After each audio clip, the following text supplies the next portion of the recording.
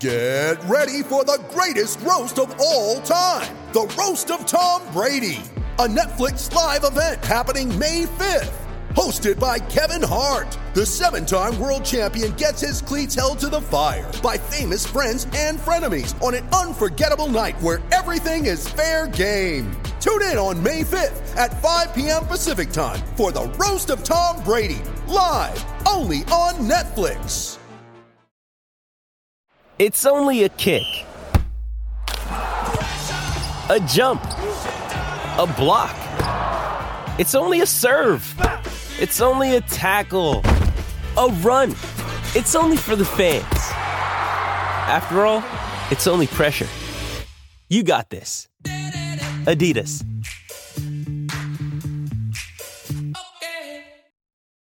You ready? Showtime.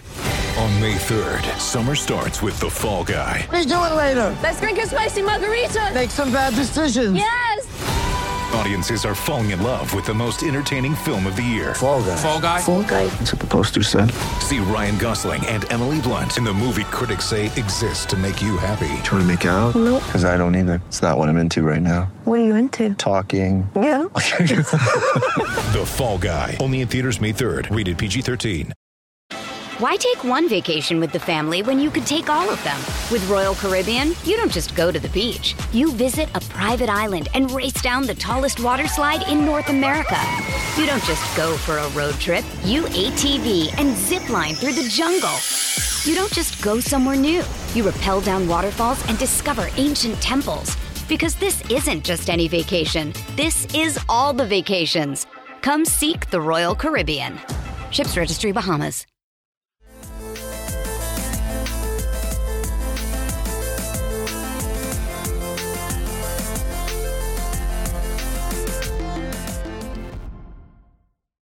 Hello and welcome to Islanders Anxiety from the Lighthouse Hockey Podcast Network. My name is Dan Saracini. Joining me this very blustery Sunday afternoon is my friend Michael Leboff. And Mike, last week we were pretty positive. The Islanders had picked up a couple of wins. You know, maybe they weren't perfect, but things were kind of generally moving in the right direction. I feel like today's episode might be a little bit different. 2 losses back to back, 1 win that was not particularly confidence building. I feel like we're kind of turning back into the doldrums, so to say, and or maybe that's just me. I don't know. Maybe I'm wrong, but it definitely feels like we're kind of getting back to where we were in the very early part of the season, which is like, man, this team has got a lot of problems after the last couple of games. Or am I wrong? I don't know. You tell me. Yeah, I think it's still hard to kind of know. I think, what did we say last week? Like, we haven't learned anything about this team. Seriously, yeah. We still haven't at all. And I think that's kind of reflected with how the team has been covered by the outside forces, because when I say nobody's talking about the Islanders, we say it all the time, but like, I think nobody knows how to talk about this version of the Islanders right now. Right. People just look like when it gets to be the Islanders need a passing mention on a podcast or a radio show. It's kind of like, and the Islanders are, they're off to a pretty strong start. Looks like last year was a fluke. And that's about where it stops, right? Like, they don't talk about anything else. Right. And maybe someone will say, why aren't we talking about Noah Dobson or Ilya Sorokin? We're like, well, no, we are talking about them. Like, we talk about them all the time. But other than that, like, I don't have any answers. I don't think anyone does. The frustrating part about this 1-2 start to this 4-game road trip was that they got away with one in Ottawa. Yeah. The 5:30 start, first time the Islanders have ever won a game that wasn't played in the 7 to 8 p.m. Eastern time hour in the Eastern time zone. Right. So at least they got that monkey off their back. So that was great. Like, the Islanders didn't win enough games where they were second best last year. We talk about that a lot. Like, in this league, you're going to be second best basically 50% of the games you played, and you need to find a way to win them. Usually it's through goaltending. That game was bananas with special teams, and I think Derek Brassard had like 13 shots at attempts, which is he just was everywhere.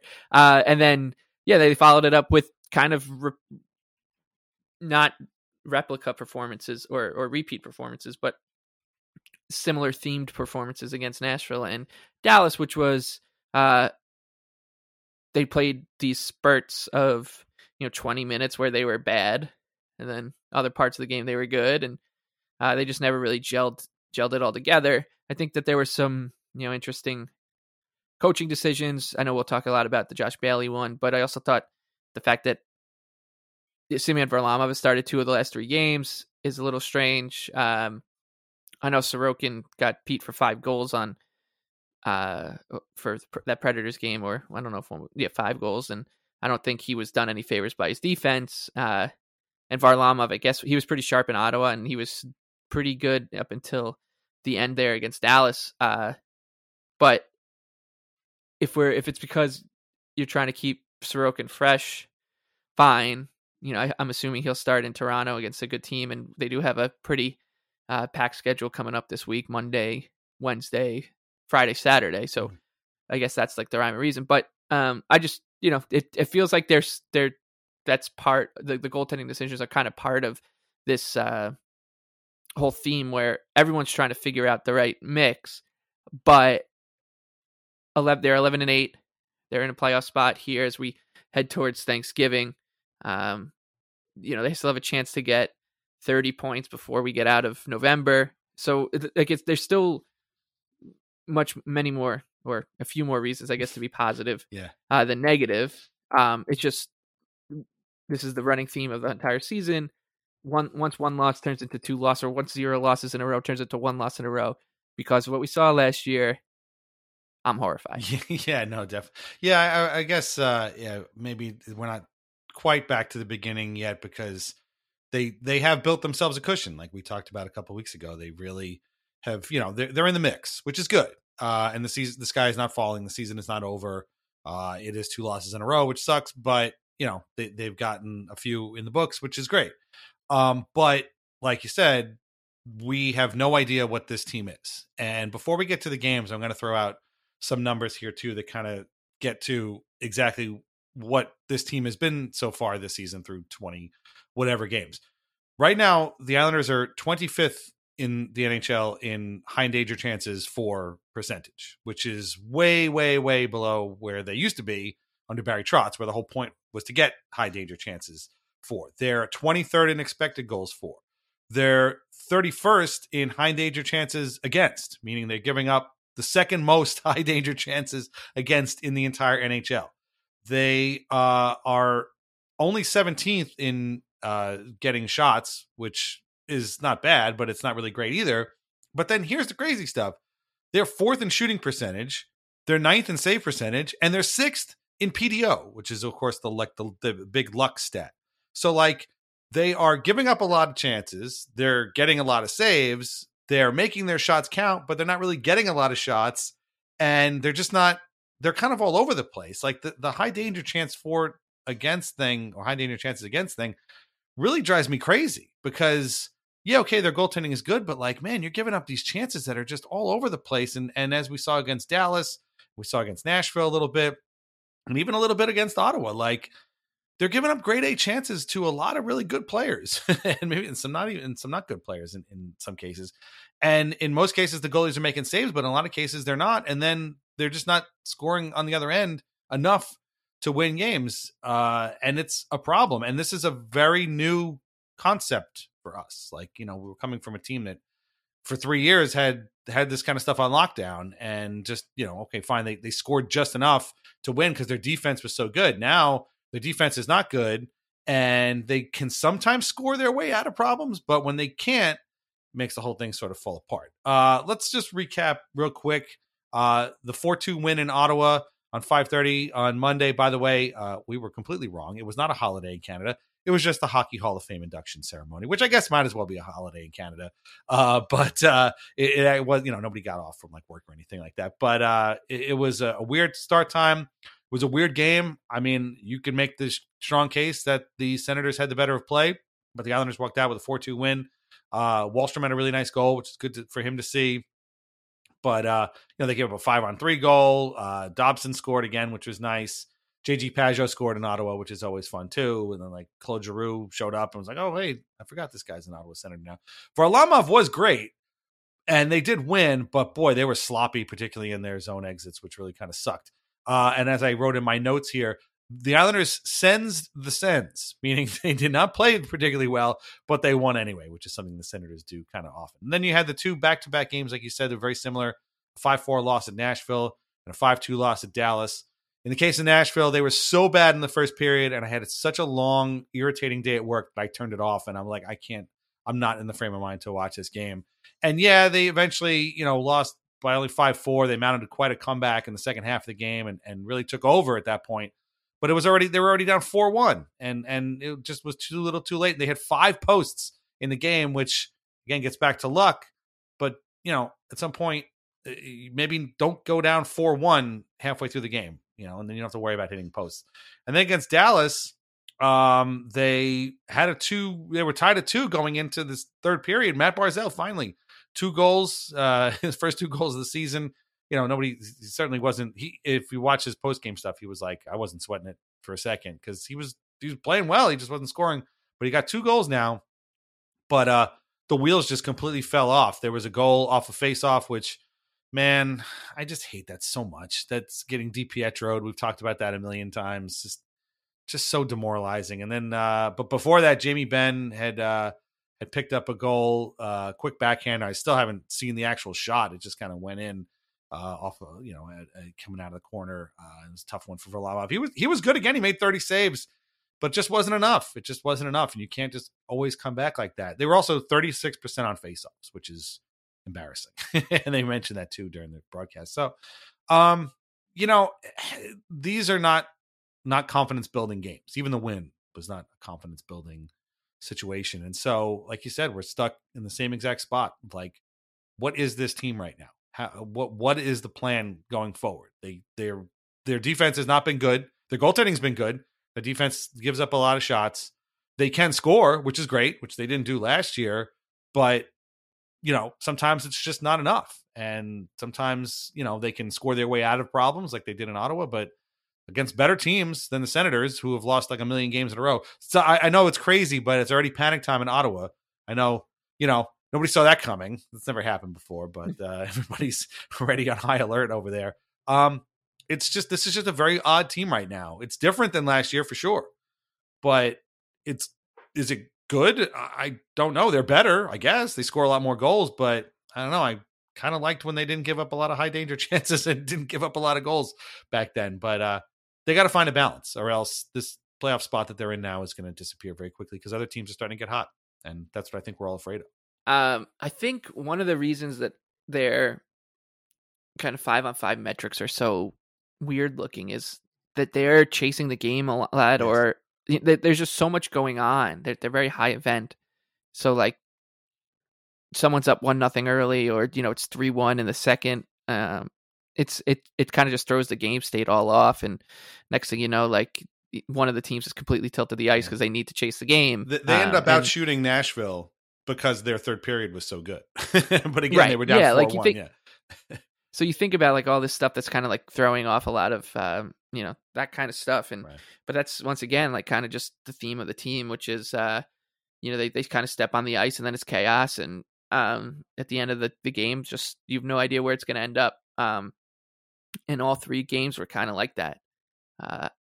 And the frustrating part about the Nashville game and the Stars game were, obviously the Predators game, they didn't start well. And then the Stars game, they didn't finish well.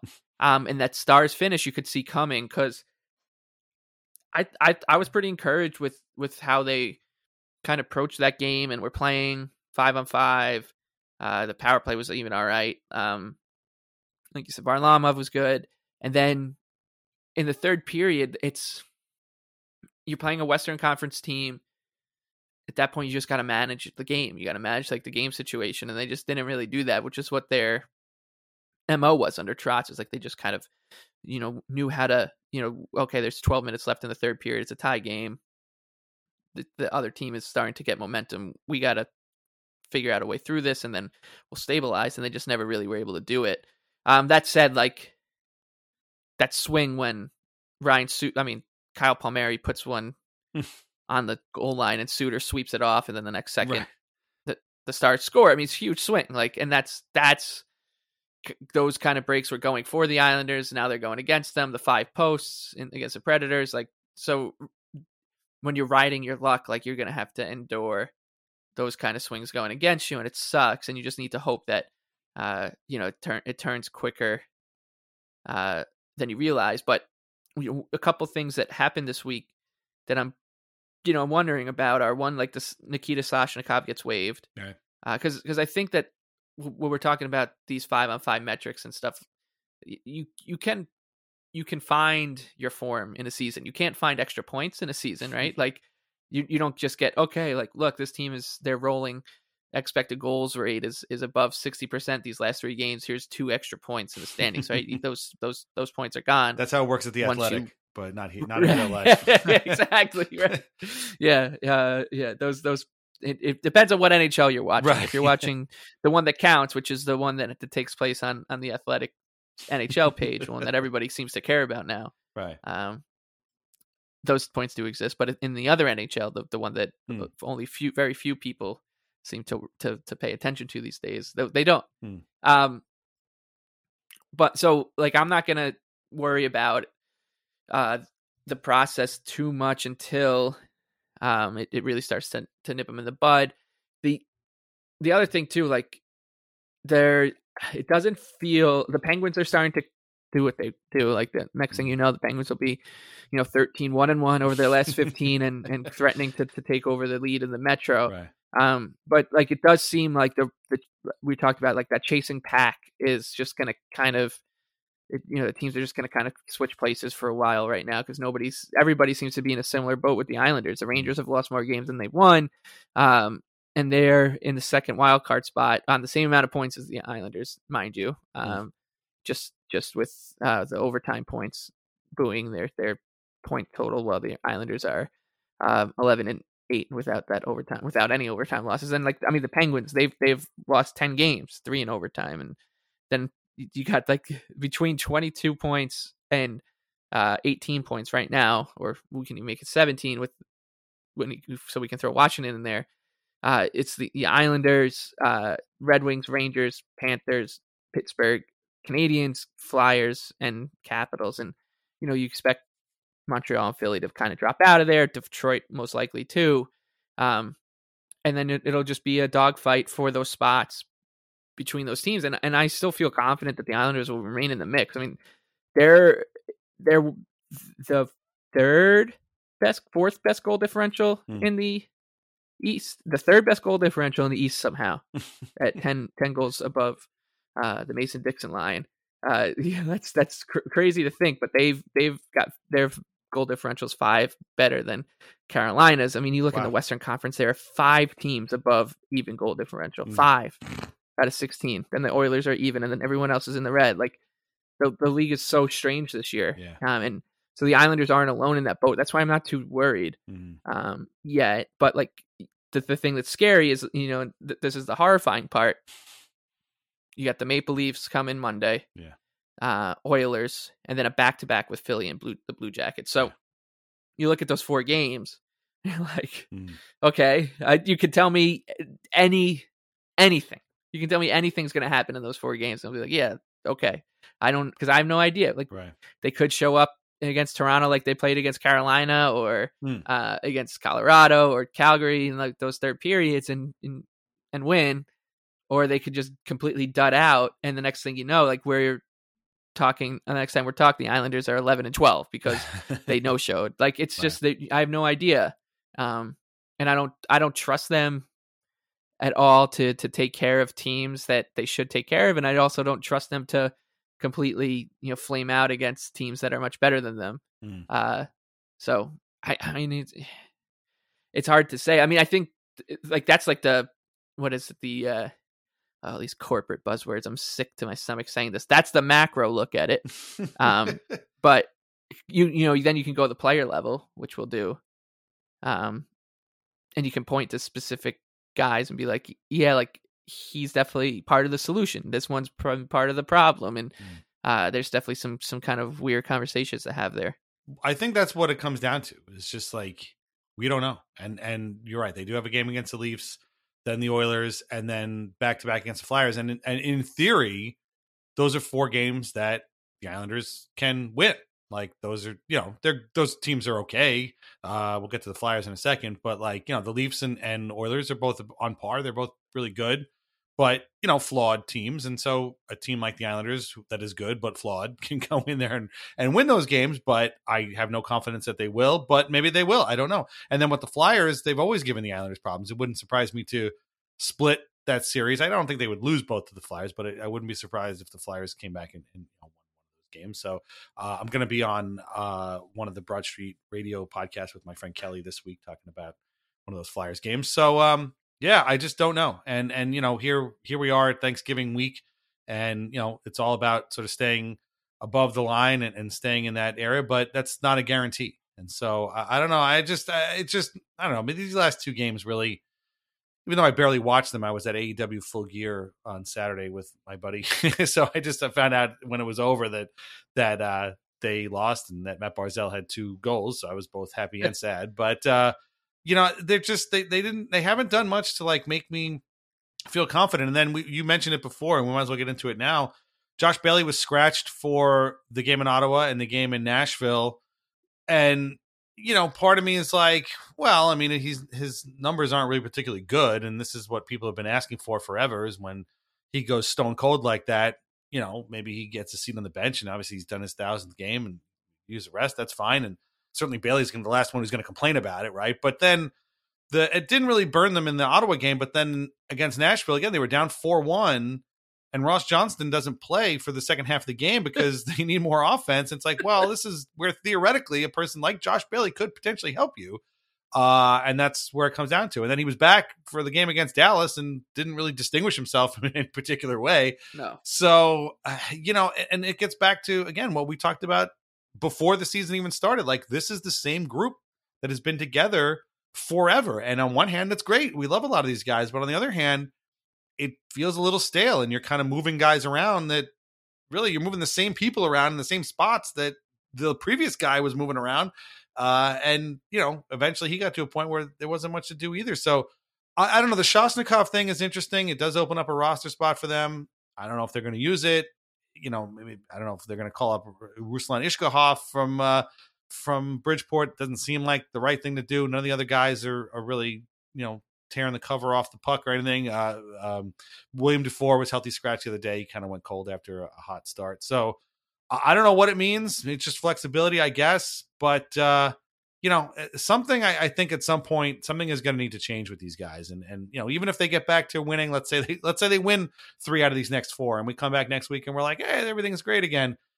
It still seems very tenuous. Like, I don't know what to expect from these guys again. And I don't know if scratching Josh Bailey is going to bring about any sort of meaningful change, although I'm sure there's a lot of people out there that are like, you go, Lane, it's about time. It's like, okay, well, now they're down 4-1 to Nashville, and they're we're giving up 3 goals in the third period of Dallas, and it's like, well, what did that accomplish? Didn't really do much of anything. So I don't know. It's a lot going on. Yeah.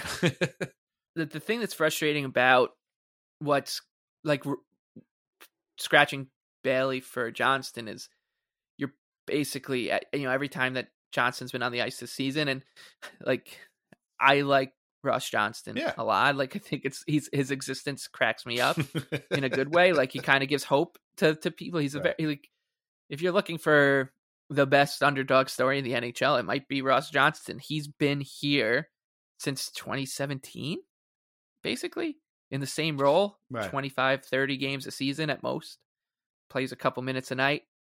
Don't see him for a while, months at a time again. And you can't, and he's on a 4-year contract, $1 million a year, that whatever, like, it's a great gig for him, and for like that kind there's definitely no other player in the NHL like it that's been on this on the team for that long. He's basically a modern day Eric Bolton or Goddard or someone along those lines. Donald Brashear, just a guy that, but those guys played every night. Like, I can't think of a player that played 20 to 30 games a season, if that, and just stuck around with the big club and kept getting these extensions. But that's a different kind of conversation. But he clearly isn't tilting the ice, pushing play in the right direction. And I think that Predators' 4th goal was scored with him on the ice, and the Islanders basically were like looked like they were killing a penalty. He's done a couple. He's committed a couple penalties too, that he shouldn't have. I think the Senators game, he like got into like a little tussle along the boards with someone, and just like kept going and you're 6'5". The ref's gonna pull you out of that scrum every time. Yeah. Which is that's just frustrating because if when he gets tapped, the whole point of him joining the lineup is like there's no margin for error for you because you're not gonna contribute offensively in all likelihood, so you better not take away on the other facets of the game. But so you can't really make an argument that Bailey didn't really deserve his fate, right? Like right. his numbers are atrocious. Hot stretch. Yeah. He had that little hot stretch along around his 1000th game, and then just kind of just step back to this form where he was for most of last year. And it's frustrating because like I remember he had one shift last night against the Stars where it's like, yes, that like just do more of that. And then the next shift, it was like, it's almost like you're watching like CYO basketball, and like you're a parent, and your kid is like just not, he's probably punching above his weight on a team, and he gets out there, and you're just like every little thing he does, it's like it gets a huge cheer from the crowd because everyone knows he's the worst player on the team or something. And that's how I feel right now with Bailey. But like this team you need all 12 players to be close to on form. And right now there's just one spot. I think you could maybe make the argument that two in the forward group, because Beauvillier's been pretty inconsistent as well. Like if they don't have two guys going, it's a big problem because they don't have the player to make up for that, to provide the cover for those net negatives, whether it's a McDavid type or whatever. Like they just don't have it. They don't have a line like the Stars had. They didn't have Rupe Hintz the other night, but like they have got that first line. So if another line isn't going, or a couple players are having off nights, like that line can still outscore those problems. The Islanders just don't have it. And so I don't know what to do, but the Soshnikov thing I thought was a little bit of a flare in the sky from Lamoriello, because we know he's always just itching to make a move with this team. And I was pretty excited because then like some Horvat stuff started to creep out. I think he makes sense for the Islanders, and he'll look good. Yeah. He'll play the wing next to Kadri. They'll shift him over from center. It'll be Kadri, Gaudreau, and Horvat is the Islanders' top line. But I think I got excited because this team has played well enough where this is a 32 with thoughtsism, which is you hear all the time, where it's like if a team is playing well, and especially a team that's coming into a season without great expectations, like the Islanders are, like they've kind of earned the right for the general manager to go out there and get like an upgrade or a reinforcement. The only problem is like that reinforcement will come at the expense, most likely. Not saying that Bailey will be traded for anyone, but it would come at his expense, like his playing time and his kind of role with the team, which I honestly have no idea how this group would react to him, because this is like a group of uncles. They're all like, you all know those like big Irish or Italian families on Long Island. You go into the basement at a family party and you see like just the uncles in the corner. Like that's these guys. Like you got Uncle Brock, you got Uncle Bales, you got Uncle Marty. They're all like, I have no idea how this team would react to something like that. So, but they definitely could use something like that just to kind of settle them and stabilize them and give them more room for error, because they're going to have nights and weeks like this. Yeah. I don't know if Brock Besser is the answer. I'm glad you brought him up, because he was the other guy I was thinking of before the show. I was like, there was something else I want to talk about. And I forgot now. Oh no, it wasn't Brock Besser. Horvat. They're the same person basically in my mind too. Bo Horvat, same person, all Canucks, whatever it is, it makes a difference. But I don't know if they're the right people. I don't know who the right person is. I truly don't. And I hate, the thing that drives me craziest online is the do something meme, like the little stick man with the stick, and he's like poking at a team logo. Do something. I usually find that's like, that sort of presages a team making an incredibly stupid move that sets them back 2 years. And it's like, well, you said do something. And I hate that. And I don't want to be the do something guy, but the group of uncles really does feel like pretty accurate. And again, it's not that we don't like these guys. I don't want to see any of these guys get traded. I really don't. I want to see them find their identity together and win together and do this thing together. But it does feel like something has to change at some point if they're going to take a next step. I was thinking about this just before we came on, that like Kyle Palmieri was acquired like a year and a half ago. And it feels like he's been here since the like it's just been here forever. And he only got here a year and a half ago. And Jay Pajot was 2.5 years ago. It feels like he's been here forever. So, and that's not even talking about the guys who have literally been here forever. Your Nelsons, your Lees, Baileys, all those types of people. So, it just, they might straighten out again. They could potentially, we could be back here a week from now and they could be on a 4-game winning streak. Like I could totally see that happening, but ultimately this team needs to find out what it is, who it is that's going to take it going forward, because they need to, kind of make the leap into solidifying what they are and being hopefully a playoff team. Cause if not, somebody's going to come up behind them and take their spot. Okay. We're going to take a break. We're going to come back and we're going to talk about a guy who doesn't play for the Islanders, who had a fun Islanders experience last week, and then talk about some other stuff too. All right. Come back with us on the other side. Why take one vacation with the family when you could take all of them? With Royal Caribbean, you don't just go to the beach. You visit a private island and race down the tallest water slide in North America. You don't just go for a road trip. You ATV and zip line through the jungle. You don't just go somewhere new. You rappel down waterfalls and discover ancient temples. Because this isn't just any vacation. This is all the vacations. Come seek the Royal Caribbean. Ships Registry, Bahamas. This episode is brought to you by Shopify. Whether you're selling a little or a lot, Shopify helps you do your thing, however you cha-ching. From the launch your online shop stage, all the way to the we just hit 1 million orders stage. No matter what stage you're in, Shopify's there to help you grow. Sign up for a $1 per month trial period at shopify.com/special offer, all lowercase.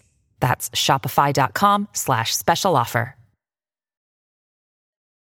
And now a word from our sponsors. First, as always, VintageIceHockey.com, where you can get t-shirts, hoodies, and jerseys featuring over 100 classic hockey logos.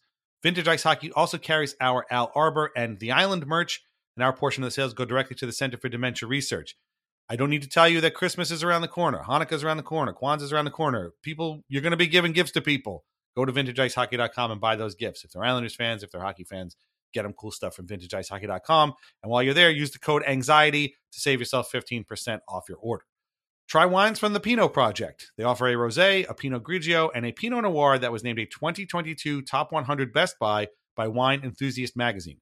They are all delicious. They're all priced at less than $15 a bottle, and they're all available at your local wine shop and at UBS Arena. I know my family's coming over this week for Thanksgiving. We got some Pinot Project wine ready for them.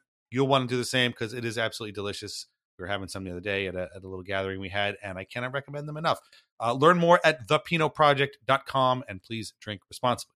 Okay, so last time we talked about an Islanders game against the Blue Jackets, and one of the guys playing in that game was Johnny Gaudreau, who got a heaping dose of booze from the Islanders fan crowd at UBS Arena, which made a little bit of news this week. It got mentioned in a few places, and they asked Gaudreau about it afterward the game, and he's like, yeah, I don't know why they're booing me. I never talked to the Islanders. My friends at Broad Street Hockey brought this up on their podcast too, of course, calling Islanders fans idiots because they're Flyers fans, and that's what they do.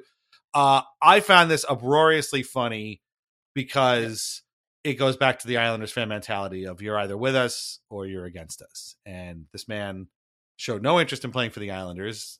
The fact that the Islanders showed no interest in signing him is besides the point. He's not playing for the Islanders. The Islanders needed a guy like Johnny Gaudreau. He's not an Islander now, so he's going to get some booze.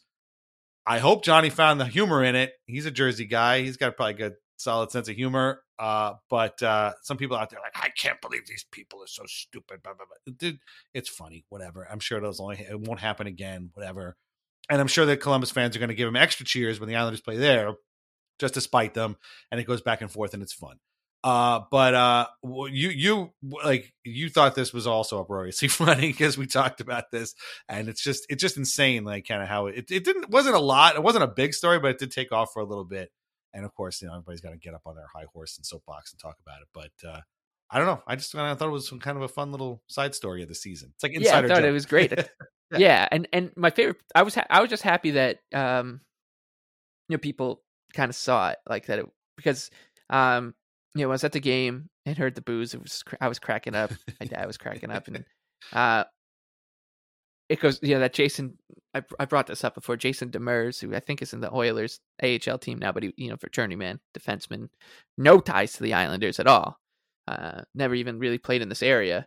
I remember when Tavares came back for that game, he was tweeting about how, like, hell hath no fury, like an Islanders fan scorned. And this was kind of just like another step in that direction, right, where it's just, even though you might not know why we're booing you at all, and it might be confusing you, it doesn't matter. You're wearing the wrong laundry. So we have every right to, and Islander fans will take it from there, basically. And yeah, I saw the people being like, Islander fans are just, they're just so dumb. This is classless, typical, whatever. But I think it's great. I think it's another feather in the cap of a fan base that cares. Like, the passion very much so outweighs the number of people that root for this team, tenfold, maybe 100-fold. And I think the people, it was another good kind of indicator of who the people that you should follow and interact with in the hockey world, and those who you should just kind of ignore because they don't get it. It's a pretty good line of demarcation, or the people who are like, look at these typical stupid Islander fans. Like, okay, that's an easy person just to never think about, read any sign of their any of their work ever again. Whereas the other people who are like, this is kind of funny that the Islanders are booing a player who never even talked to them during free agency. That said, during the boos, I dedicated a couple of my boos to the greater hockey media, and those who also told us that that Gaudreau was coming, to the Islanders all that time. And some of my boos were also directed at the people who used that entire situation to rehash the same old Lou Lamoriello jokes over and over again. Lou must have slept, he must have missed the call because he fell asleep at 5 p.m. when Gaudreau was about to make his signing or whatever. And all the rumors you heard about, he's just using the Islanders for leverage or whatever. So my boos were directed, not just like Johnny Gaudreau. Some of them were, but some of them were also directed at those people. Yeah. Some fake insiders, some insiders who were terrible at being insiders that day, and those who, made the same old tired Lou Lamoriello jokes that you can read for $3 a month every month at The Athletic. Yeah, I was gonna say, I agree totally, because I was gonna say to these people, obviously it's silly and petty that Islanders fans would boo Johnny Gaudreau no matter what, but I mean, we did spend literally an entire day having any insider worth his salt telling us that he was down to the Devils and Islanders. Like, I didn't make that up. Like, that literally happened. And there was an entire panel of guys on ESPN, 2 of whom played for the Islanders, who were telling us that this was going to happen. I mean, God bless Rick DiPietro. He was literally going, come on, Johnny, come on, do it. Like, on ESPN. Rick's not an insider, obviously, but kind of getting people's hopes up. And then we all sat down for dinner, and then Elliot Friedman is just like, yeah, Gaudreau's going to Columbus. All right, I'll see you later. And that was it. I was like, wait, what happened? So, it wouldn't just make this up. Like, if we hadn't heard that stuff, people would have been mad at Lou Lamoriello and the Islanders for not signing him. But instead, we had heard these stories that he was coming. He was down to the Devils and Islanders, and somehow the Blue Jackets ended up getting him. I mean, again, like, you look at the Blue Jackets record, you look at the Islanders record, maybe it's all end ups for the best, but I did find that kind of funny. But, it gets back. I'm glad you brought up the Tavares thing too, because people didn't understand that part of that too. It's like, oh yeah, we're booing the guy, obviously, but we're also booing the machine. the entire context and the machine that made this whole thing what it was. And so, booing Tavares is like booing the one guy, but I guarantee you that a lot of those boos, whether consciously or subconsciously, were for people like James Myrtle, Pierre LeBrun, Craig Custance, these types of people that made this whole thing, Chris Johnston, these types of people that made this into a huge story that ended up, hurting the Islanders. And even though it was directed at one guy we could on the ice, it was meant for a whole host of people, some of whom will never understand that and probably still don't to this day. And they, it's at some point they just never, they just went about their life. Whereas the rest of us had to kind of pick up the pieces and rearrange ours in the wake of that. So I just thought it was kind of funny that it happened. And I mean, again, yeah, no, I think it was great. I mean, it was like it was something that I think is very unique to the Islanders and a good reminder of why this team is right. It sucks being an Islander fan, but like it's also a lot of fun for these kind of moments because they really. Yeah. I mean, I don't think that they happen elsewhere. And, I remember people booing Ryan Smith when he came back after signing with Colorado that year, and it was strange then too. But I totally understood. Like I totally get it. It would be funny.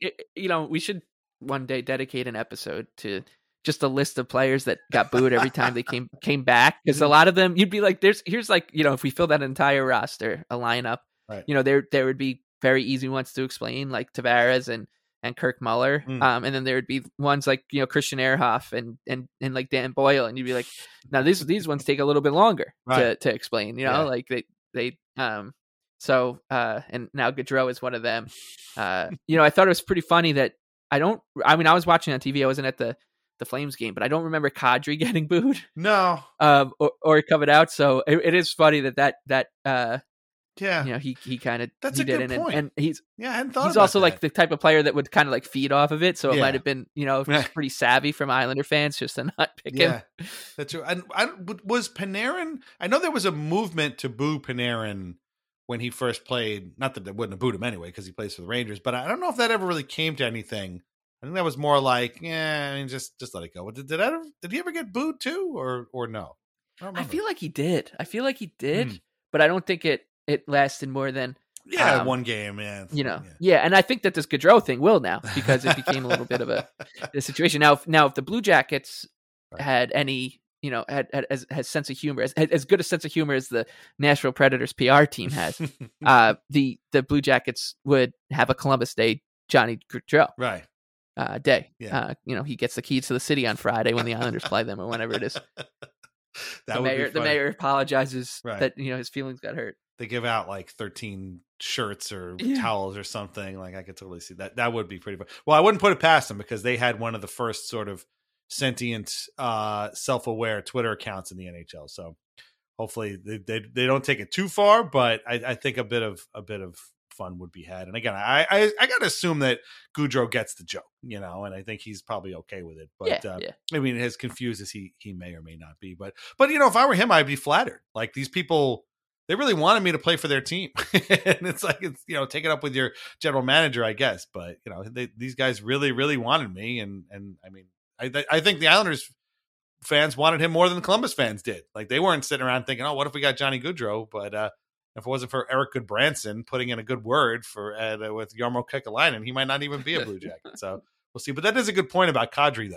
Like he didn't get that either, and we all sat around. But there was a lot less like sort of I think tying Kadri to the Islanders, because especially after a certain point, it was like, well, who knows what he's going to do now? We have no idea. Yeah, well, it was over a long drawn out process too. Like people were like, it's the Islanders are the favorites. It sounds like it's going to be a done deal, and that's all I've heard on from Nazem Kadri situation. Now I'm going back to my cabin for a week. I'll check back in with you next week. Like it was in like such a dead time for the hockey calendar too. So that while the Gaudreau thing was like, it was a whirlwind. Right. And like concentrated in one day. Right. Yeah.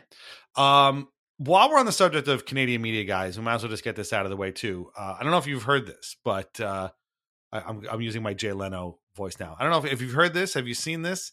The New Jersey Devils are the greatest hockey team in the history of the NHL. This obviously cannot be debated. There's not anything that's going to sway anybody from this. They've won 400 games in a row. They are on the top of all 4 divisions. It's crazy that they're actually leading all of the divisions in the NHL.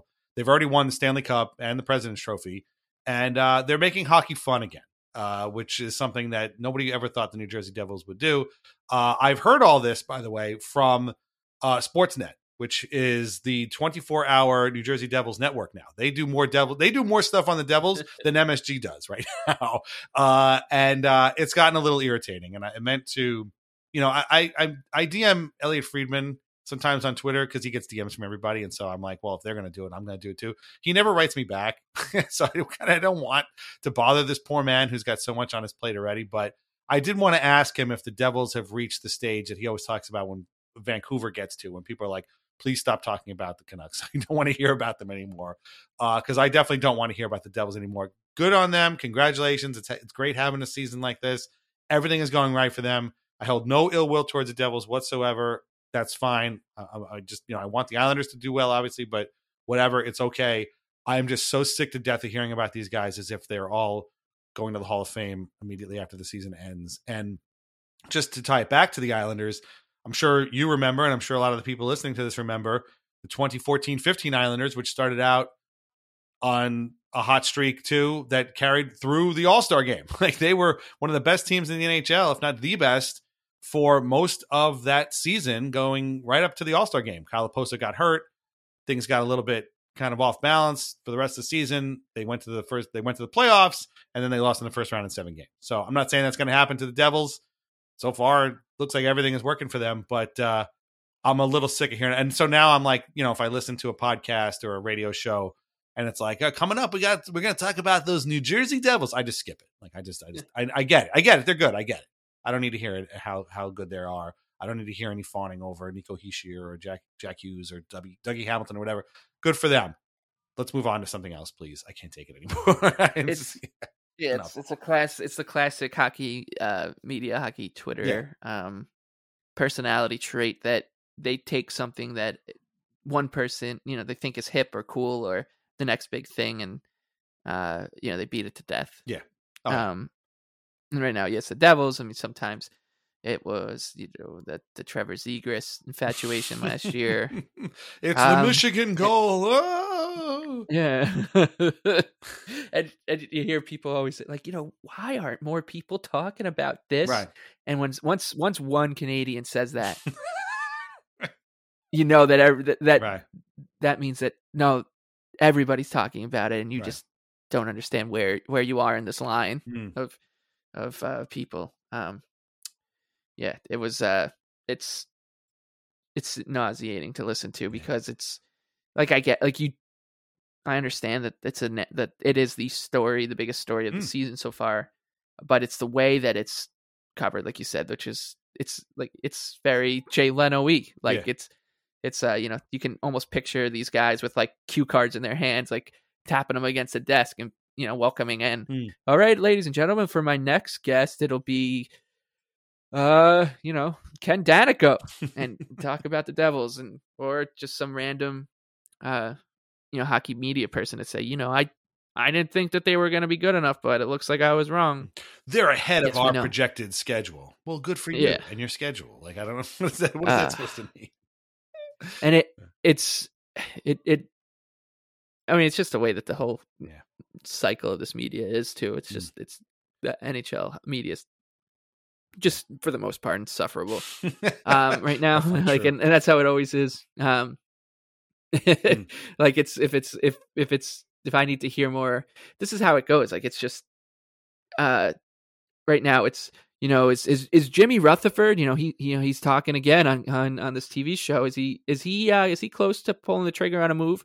I think he is. I'd be pretty surprised if he doesn't do something by Thanksgiving comes. I'm pretty sure Jimmy Rutherford, like he's given them a couple more games and then something will happen. And the same thing with any other team. Then you got the obvious stuff with the Leafs we talk about. That it's been pretty quiet there. Unfortunately, like they haven't fixed anybody anybody yet. They didn't try to fix Nikita Soshnikov, which bring him back for another spin, which is surprising. They didn't fix Nicholas Obey-Kubel. They just put his ass on waivers and he went somewhere. Yeah, he was on waivers, and nobody said, hey, maybe Jonas Siegel's prediction that he's going to be a fan favorite, maybe for the Capitals. Yeah, right. Nobody, mea culpas that. Yeah. And then, yeah, it's tough. Everyone's like, what are the Senators going to do right now?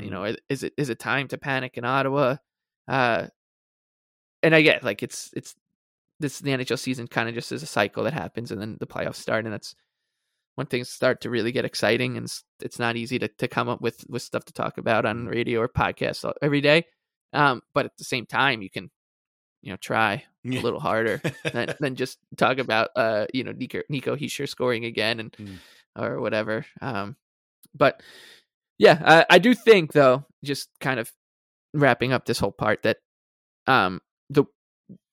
the Devils, like, whatever, if they run away with the division, they run away with the division. But I do think that them being the team that is put some distance in between themselves and the rest of the Metro right now is not a bad thing for the Islanders, because like if they come back down, I expect them to come back down in some way with the goaltending situation that they have and whatever. Even though goaltending doesn't count in the NHL, it's just a made up thing that doesn't help or hurt your team's chances of winning. I think that's, I'd much rather, what I'm trying to say is I'd much rather be the Devils right now who are 18-3 than the Hurricanes or Penguins or Rangers. Because I can foresee a situation where they, the chasing pack kind of closes the gap on them. And but yeah. My big takeaway from this entire era is that we need to enjoy the Islanders within ourselves, because nobody else is going to let us do that. Like it's impossible for us to, expect other outside, entities to enjoy that team as much as we enjoy our team. And it's been this way for a very long time.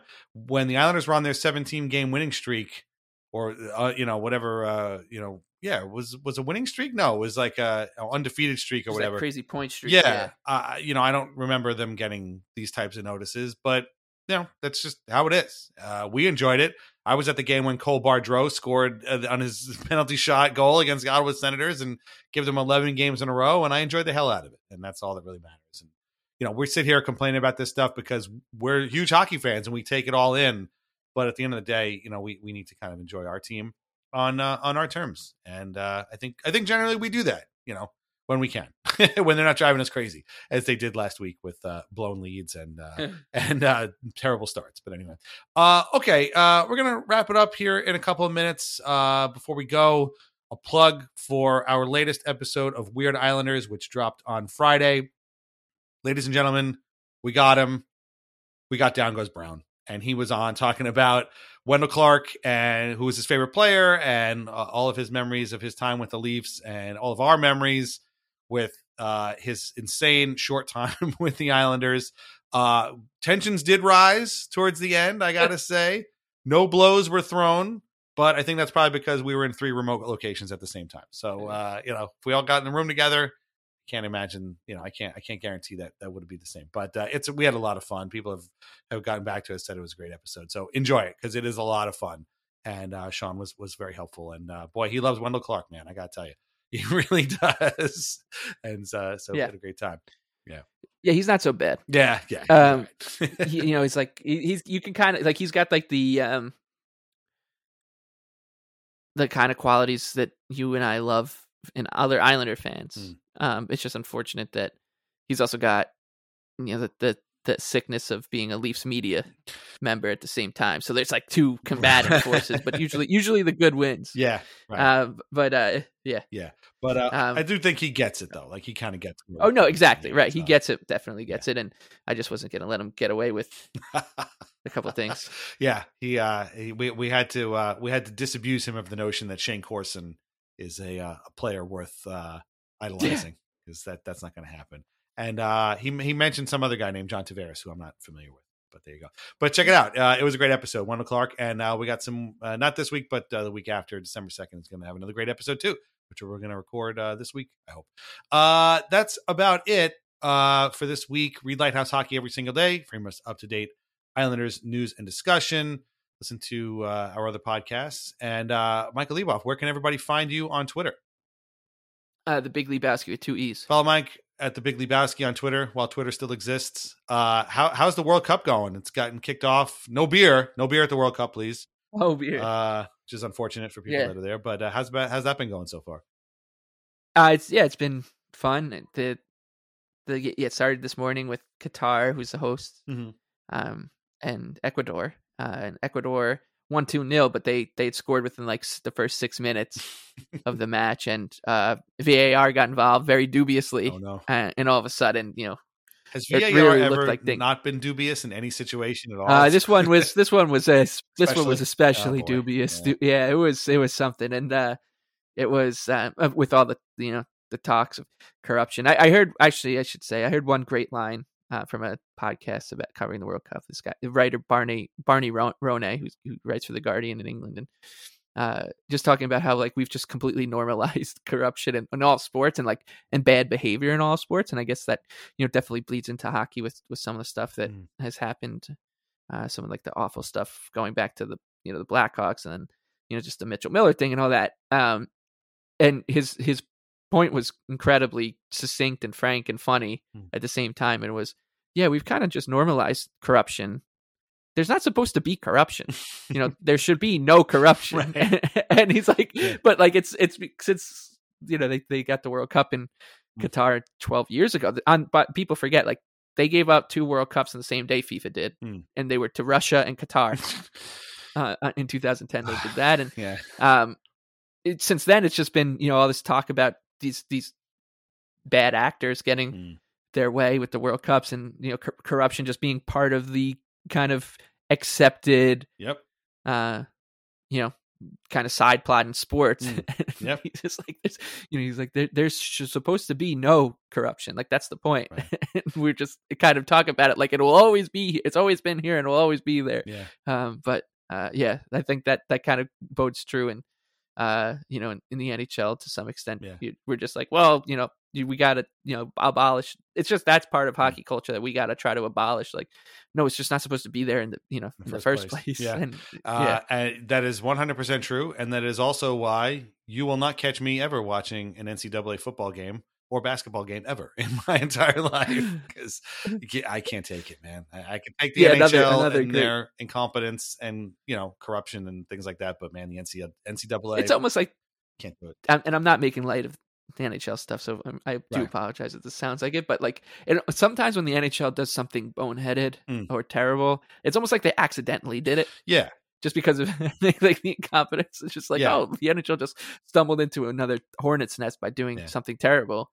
Whereas you watch FIFA, this FIFA doc on Netflix, or if you've been following along, you're just like, oh no, like they found it in every nook and corner. Like they found a way to be evil and corrupt. If there's like a spectrum of like incompetence on one end and corruption on the other, the NHL definitely leans towards the incompetence side of the spectrum. It's like those quadrants. You can do the quadrants. Like they tell you fun, bad, good, or dull, and the NHL would be in the, like, I don't even know. They'd be right in the middle, I guess. Yeah, exactly. Or shading over to the sort of like, I don't know if there's a quadrant of like corrupt and incompetence, but good and quality, then they'd be kind of all over in the middle or whatever. But FIFA, they're all corruption. They're like they're the one trick pony of this whole thing. NCAA too. But anyway, well, that being said, listen to the Wonder Goal,